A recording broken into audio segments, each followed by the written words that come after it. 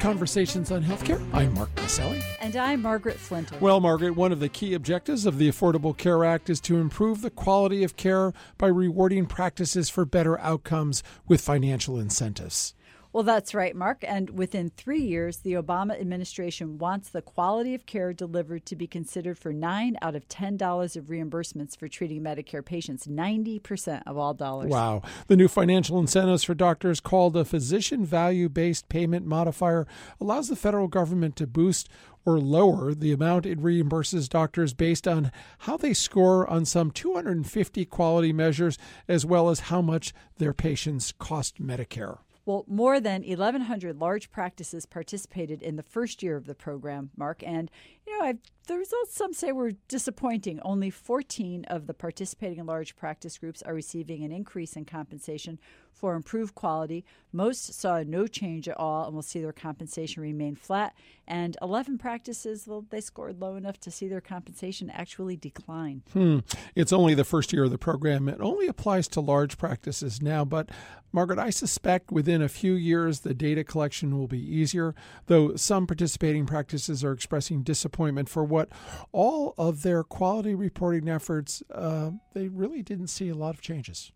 Well, I agree, Mark, and so much of what we're seeing in healthcare constitutes a change in culture, and the results are going to take time. Certainly, one question many people raise is, did we get the measures right? And that's an area that will get a lot of attention, so we feel for them in that. But our guest today is very involved in changing the culture of healthcare from a technology standpoint. Dr. Larry Chu is the executive director of Stanford Medicine X and is seeking to catalyze health tech development that will foster more patient-centered care as we move forward. Lori Robertson, managing editor of factcheck.org, looks at more false claims spoken about health policy in the public domain. But no matter what the topic, you can hear all of our shows by going to chcradio.com. And as always, if you have comments, please email us at chcradio@chc1.com or find us on Facebook or Twitter or CHC Radio, because we love to hear from you.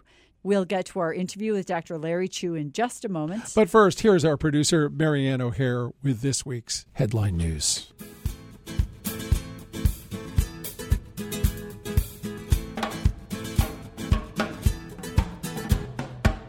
I'm Marianne O'Hare with these healthcare headlines. The end of April is approaching, which means a closing window for uninsured Americans to gain health coverage or pay a larger penalty at tax time next year. The federal government allowed for the extended open enrollment, noting that while some 16.4 million Americans have gained coverage under the health care law, some 20 million remain uninsured. This year's tax penalty for remaining uninsured in 2014 is $95 or 1% of income. Next year's penalty for remaining uninsured past this year's April 30th deadline, $350 or 2% of income. And what about what the coverage is supposed to cover? The mental health parity law, which passed in 2008, was supposed to ensure patients seeking treatment for mental health or addiction issues would gain coverage that was on par with other medical and surgical care they receive. But until recently, the government only outlined how such parity would apply to commercial plans. Federal officials recently released a new rule governing mental health coverage for folks gaining coverage through Medicaid or CHIP, which are funded jointly by state and federal agencies. The proposal would mean that plans no longer would have hard limits on coverage, such as a certain number of mental health visits per year. And if a patient were to be denied treatment for a mental health or substance abuse disorder, the insurer would have to explain why. Leading behavioral health activist, former Rhode Island Congressman Patrick Kennedy, called the new rule long overdue. And even with mental health parity rules in effect under private insurance, coverage, he says, is still difficult to obtain. There is still considered a significant shortage of mental health providers and services for the Medicaid population. The ECRI Institute is out with its top 10 warnings on technology hazards and patient safety, and alarm fatigue tops the list. Providers inundated with constant alarms from electronic health records are overriding at least half of the typical number of alerts they receive.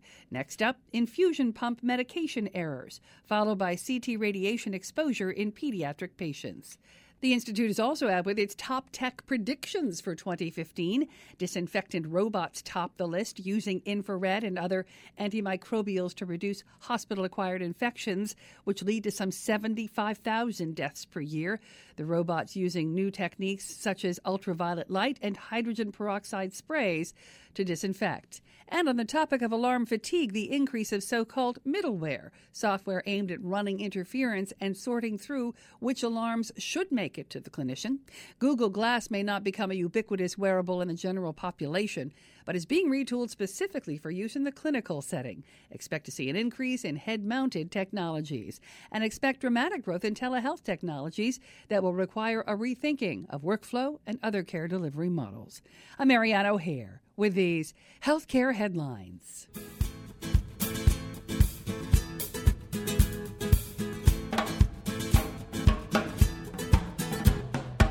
We're speaking today with Dr. Larry Chu, a practicing physician and associate professor of anesthesia at Stanford University School of Medicine. He's the executive director of Stanford's Medicine X, a conference seeking to inform the development of technology poised to have an impact on the future of medicine and patient-centered healthcare. Dr. Chu runs several labs at Stanford, including the opioid physiology lab, as well as the anesthesia and informatics media lab at Stanford, where he conducts research on the impact of technology on medicine and medical training. Dr. Chu was the winner of several awards from the National Institute of Health, including the R01 and R13, and an Independent Science Award. He earned his MS in epidemiology at Stanford and his MD at Stanford School of Medicine. Dr. Chu, welcome to Conversations on Healthcare. Thanks for having me. Yeah, and you're located in one of the most fertile regions in the world, not in water, though, in technology and in innovation. So Stanford, obviously, in the shadow of Silicon Valley. And you founded Stanford's Medicine X with an idea that innovation in medicine and healthcare needs far more participation in interaction from the patient perspective. Can you tell our listeners what was the catalyst that spurred you to launch this innovative conference, and who are and were some of the early participants, and what were some of your initial goals? Sure thing. I think it really started about 5 years ago when I did my first conference at Stanford. And during that time, I had many people contact me on social media. And one of those people happened to be Hugo Campos. He's actually from the Bay Area. He's a patient who has an internal cardiac defibrillator and has actually been treated at Stanford. And he approached me on social media. We met in person. And, one of the things that we talked about is why isn't it that patients are represented at academic medical conferences, especially because, we meet specifically to improve things for everyone, including patients. The patients didn't have a seat at the table. So based on that series of conversations, I made a plan where my first conference at Stanford was going to include patients. And I actually sat them up front, right in front of the main stage. And we had an incredible experience. Incredible insights were gained. A lot of empathy was gained for everyone who attended on both sides. Both patients and healthcare providers. And, so when I decided to do Medicine X, I made a commitment from day one that at least 10% of the seats were going to go to patients. And so we created a scholarship program, and the rest is history, as they say. Wow. Well, I really applaud you for that. And I want to talk a little bit more about this patient-centered approach that you've fostered at Medicine X. And I think, am I right that yours was the first the first conference to actively engage participants from a variety of patient organizations, like Patients Like Me, 23andMe, Smart Patients, all groups I think we've had on the show or focused on the show, and all organizations made up of people who found vital connections, support, camaraderie, information among folks facing similar challenges. And in the process, of course, giving researchers and developers, as well as other patients, an incredible platform to share information. But maybe you could share with our listeners, what were some of the insights? You said you developed new insights and certainly empathy, but tell us a little bit more about those new insights that have been gained by bringing together researchers, technology developers, and patients to collaborate in your forum. Well, I think first step is really understanding who's part of the conversation. And so our friends at Simpler, which is a social media analytics firm, pulled some analyses for us on the type of conversations that happen at healthcare conferences. And what they noticed is that when they looked at all conferences across healthcare, and they looked at the voices in those conversations, 9% are physicians and 1% are patients, and the rest are third parties. So it really looks like an industry talking to itself. And, the whole mission of Medicine X is to ask what can happen when all stakeholders are at the table, and especially when we look at outside of healthcare or traditionally people who've been excluded from healthcare decisions and leadership, patients, and if we bring them to the table and we have a conversation, what happens? So when you look at the conversation, stakeholder mix at Medicine X, you see something quite different. You see about a third patients, a third healthcare providers, and the rest are third parties. And so that does change the conversation because we talk differently in healthcare and medicine when everyone's at the table. And I think it changes the perspective and it changes the ideas that happen.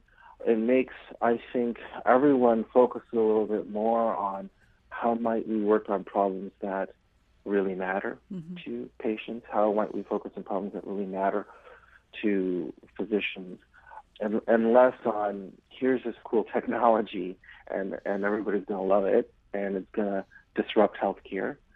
But we really want to bring the conversation back to why we're all doing it in the first place.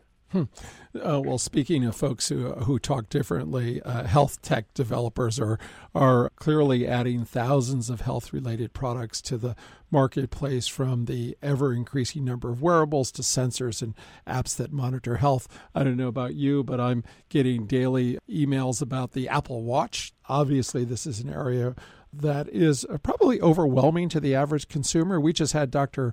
Wachter on the show talking about his new book, The Digital Doctor, in which there's a potential harm, he says, in adopting too much technology too soon. So tell our listeners how Medicine X serves to guide these developers as they seek to create technology that really truly benefits patients. Sure.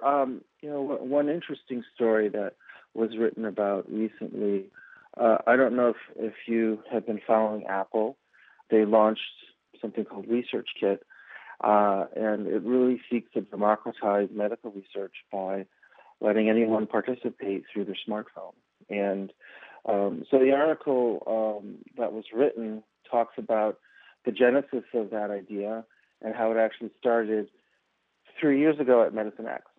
And it was a conversation that happened after a main stage talk by Stephen Friend from Sage Bionetworks. And the idea was really bringing patients into the research process by really allowing anyone to participate and share their data.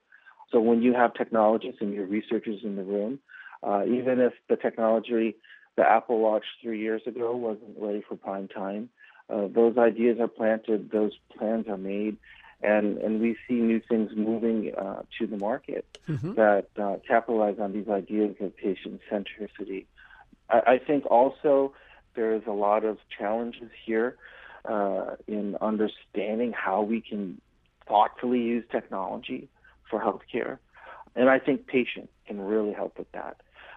Patients, the e-patients, engaged patients that work with us at Medicine X, they, in my mind, are really those market leaders, those people who are 6 to 12 months ahead of everyone else in terms of what's going to be mainstream, and what they're doing today is going to be what people will be doing in 6 to 12 months, whether that's self-tracking, whether that is hacking their own devices to add functionality like Dana Lewis is doing with Night Scout, to advocating for open access and sharing of data like Hugo Campos does in terms of gaining access to the data that's stored in his own implantable defibrillator device.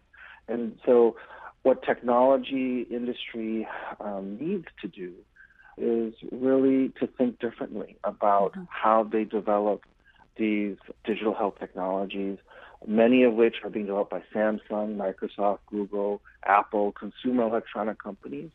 And we have to help them understand that the way you develop for digital health is not the same way you develop consumer electronics.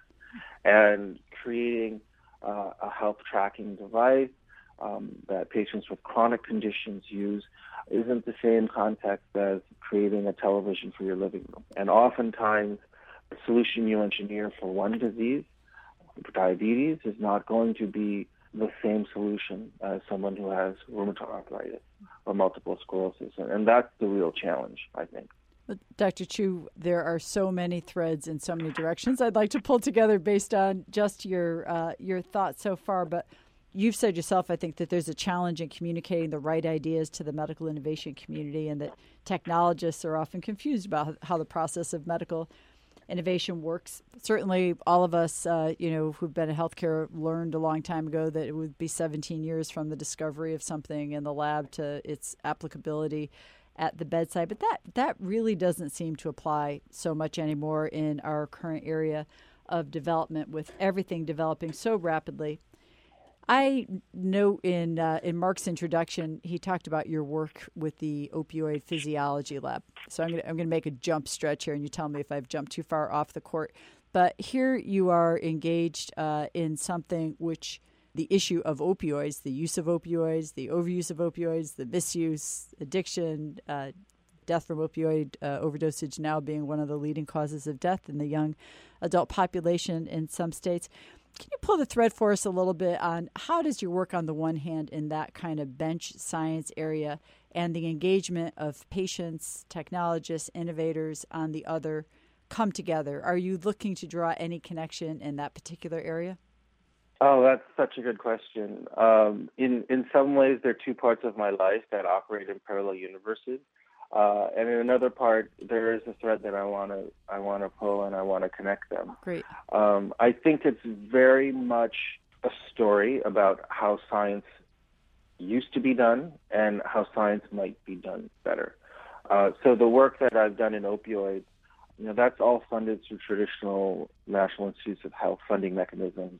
And as you say, it's a very long process to bring even translational clinical research, which is what I do versus basic science, to real solutions at the bedside.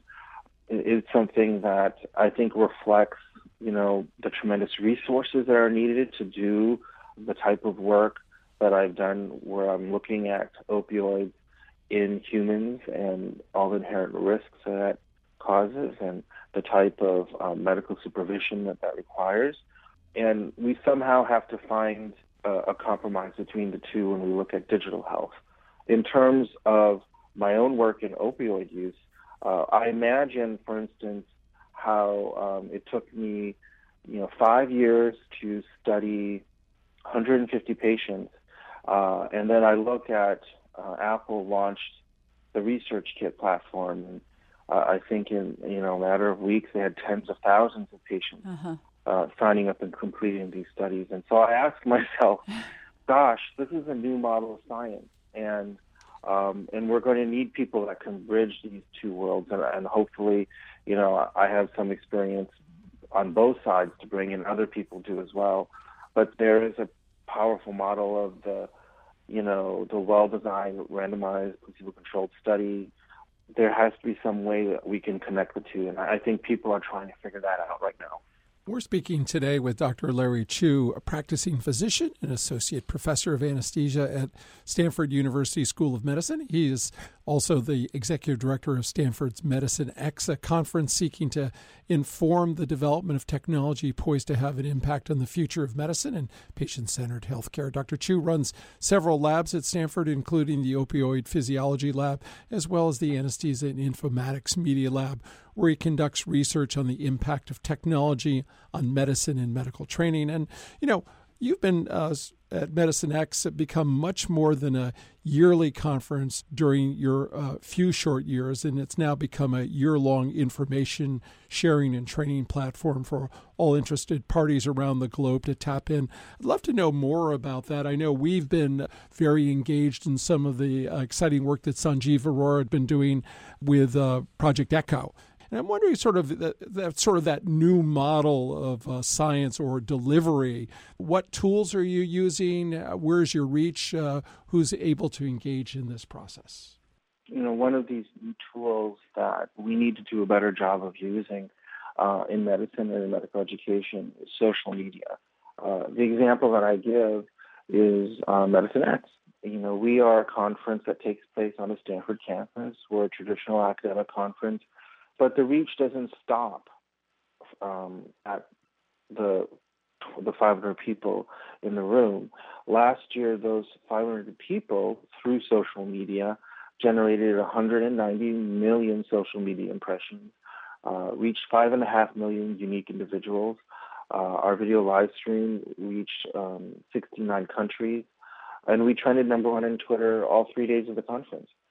So social media is a powerful way to disseminate information, to amplify knowledge, and we're not using it enough in medical education and in healthcare. And those are some of the things that we're trying to do. We're trying to lead by example on this. But I think, like many things, it's also changing the culture of medicine, and social media is certainly one, I think, underutilized resource. In addition, we are also moving online to massive open online courses. Mm-hmm. Medicine X started our Academy initiative last year, where we are launching a series of courses through Stanford's Open edX MOOC platform.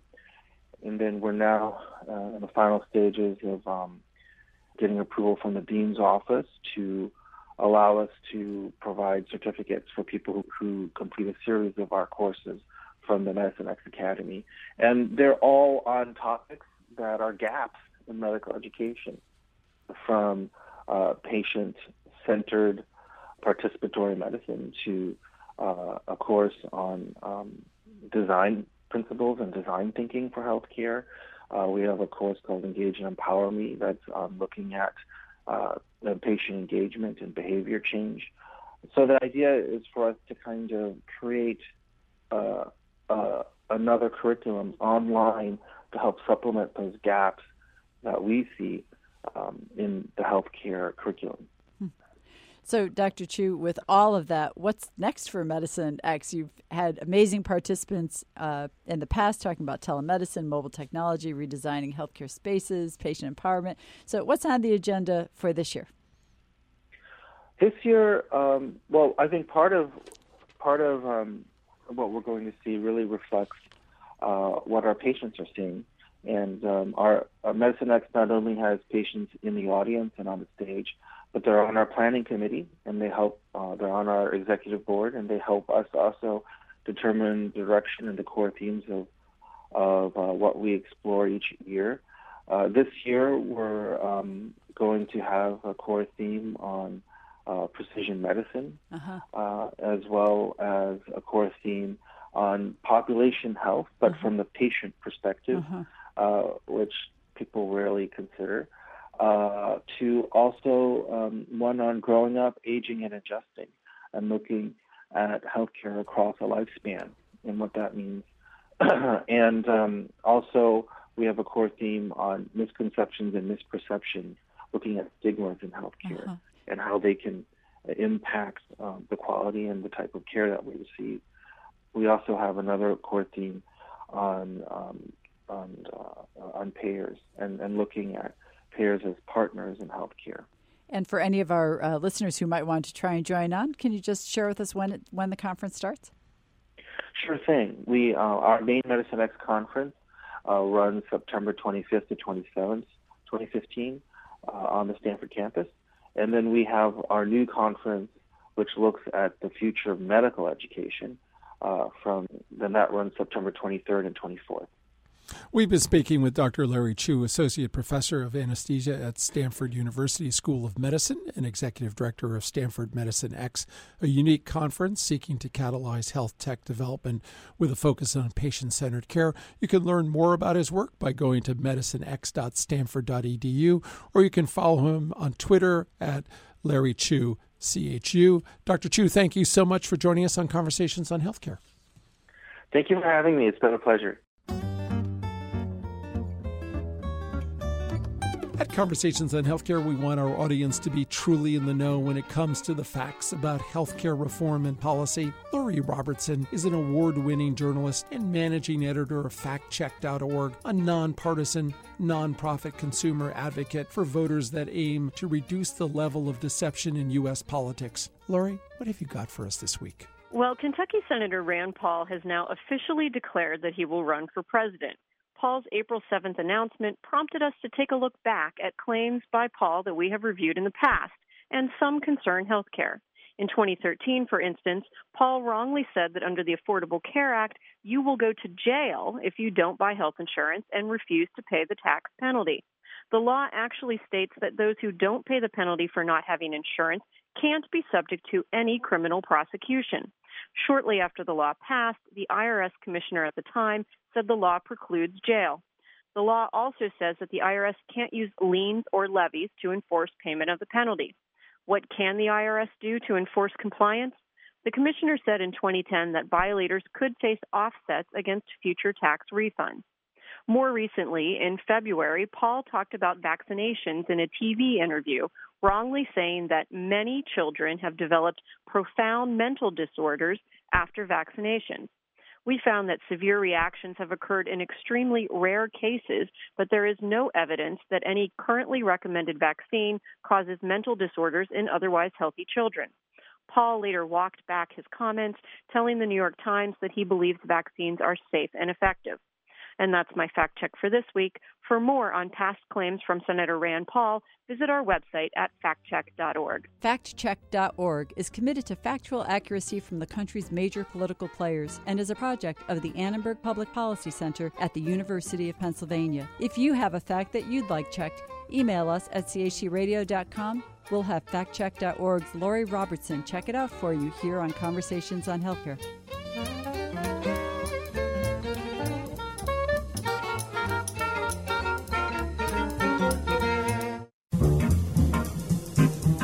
Each week, Conversations highlights a bright idea about how to make wellness a part of our communities and everyday lives. Falling is a common experience among the elderly, and that is not good news. Hip fractures in the elderly are an enormous, devastating, expensive death sentence of an injury. If you're over 65 and you've fallen and broken your hip, 25% of them will die within 12 months.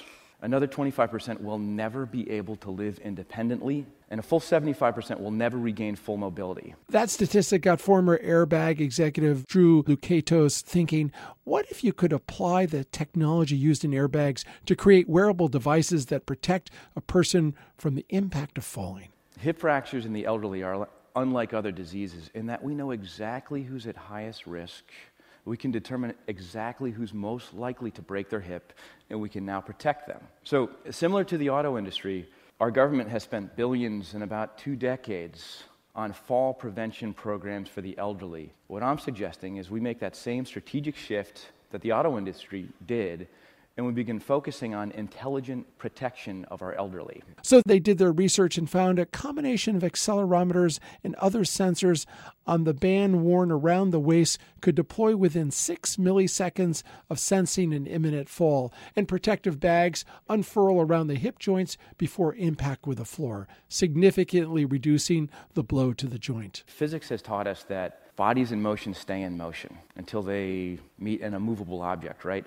In this case, the immovable object is the living room floor. With the right technology, we can ensure that these people that meet that inevitable immovable object, which is the floor, can not only survive that accident, they can walk away. He founded Active Protect Technologies, and while his initial focus was providing a significant barrier to devastating injury in adults, he has additional potential markets as well. With this type of technology, we can protect against concussions. We can now protect Coumadin patients. We can protect postal workers when it's icy out. We can protect our military soldiers from IEDs. A simple retooling of airbag technology in a wearable device that could greatly reduce the devastation of hip fractures, leading to better health outcomes, lower health costs, and better quality of life. Now that's a bright idea. This is Conversations on Healthcare. I'm Margaret Flinter. And I'm Mark Masselli. Peace and health. Conversations on Healthcare broadcast from the campus of WESU at Wesleyan University, streaming live at WESUFM.org and brought to you by the Community Health Center.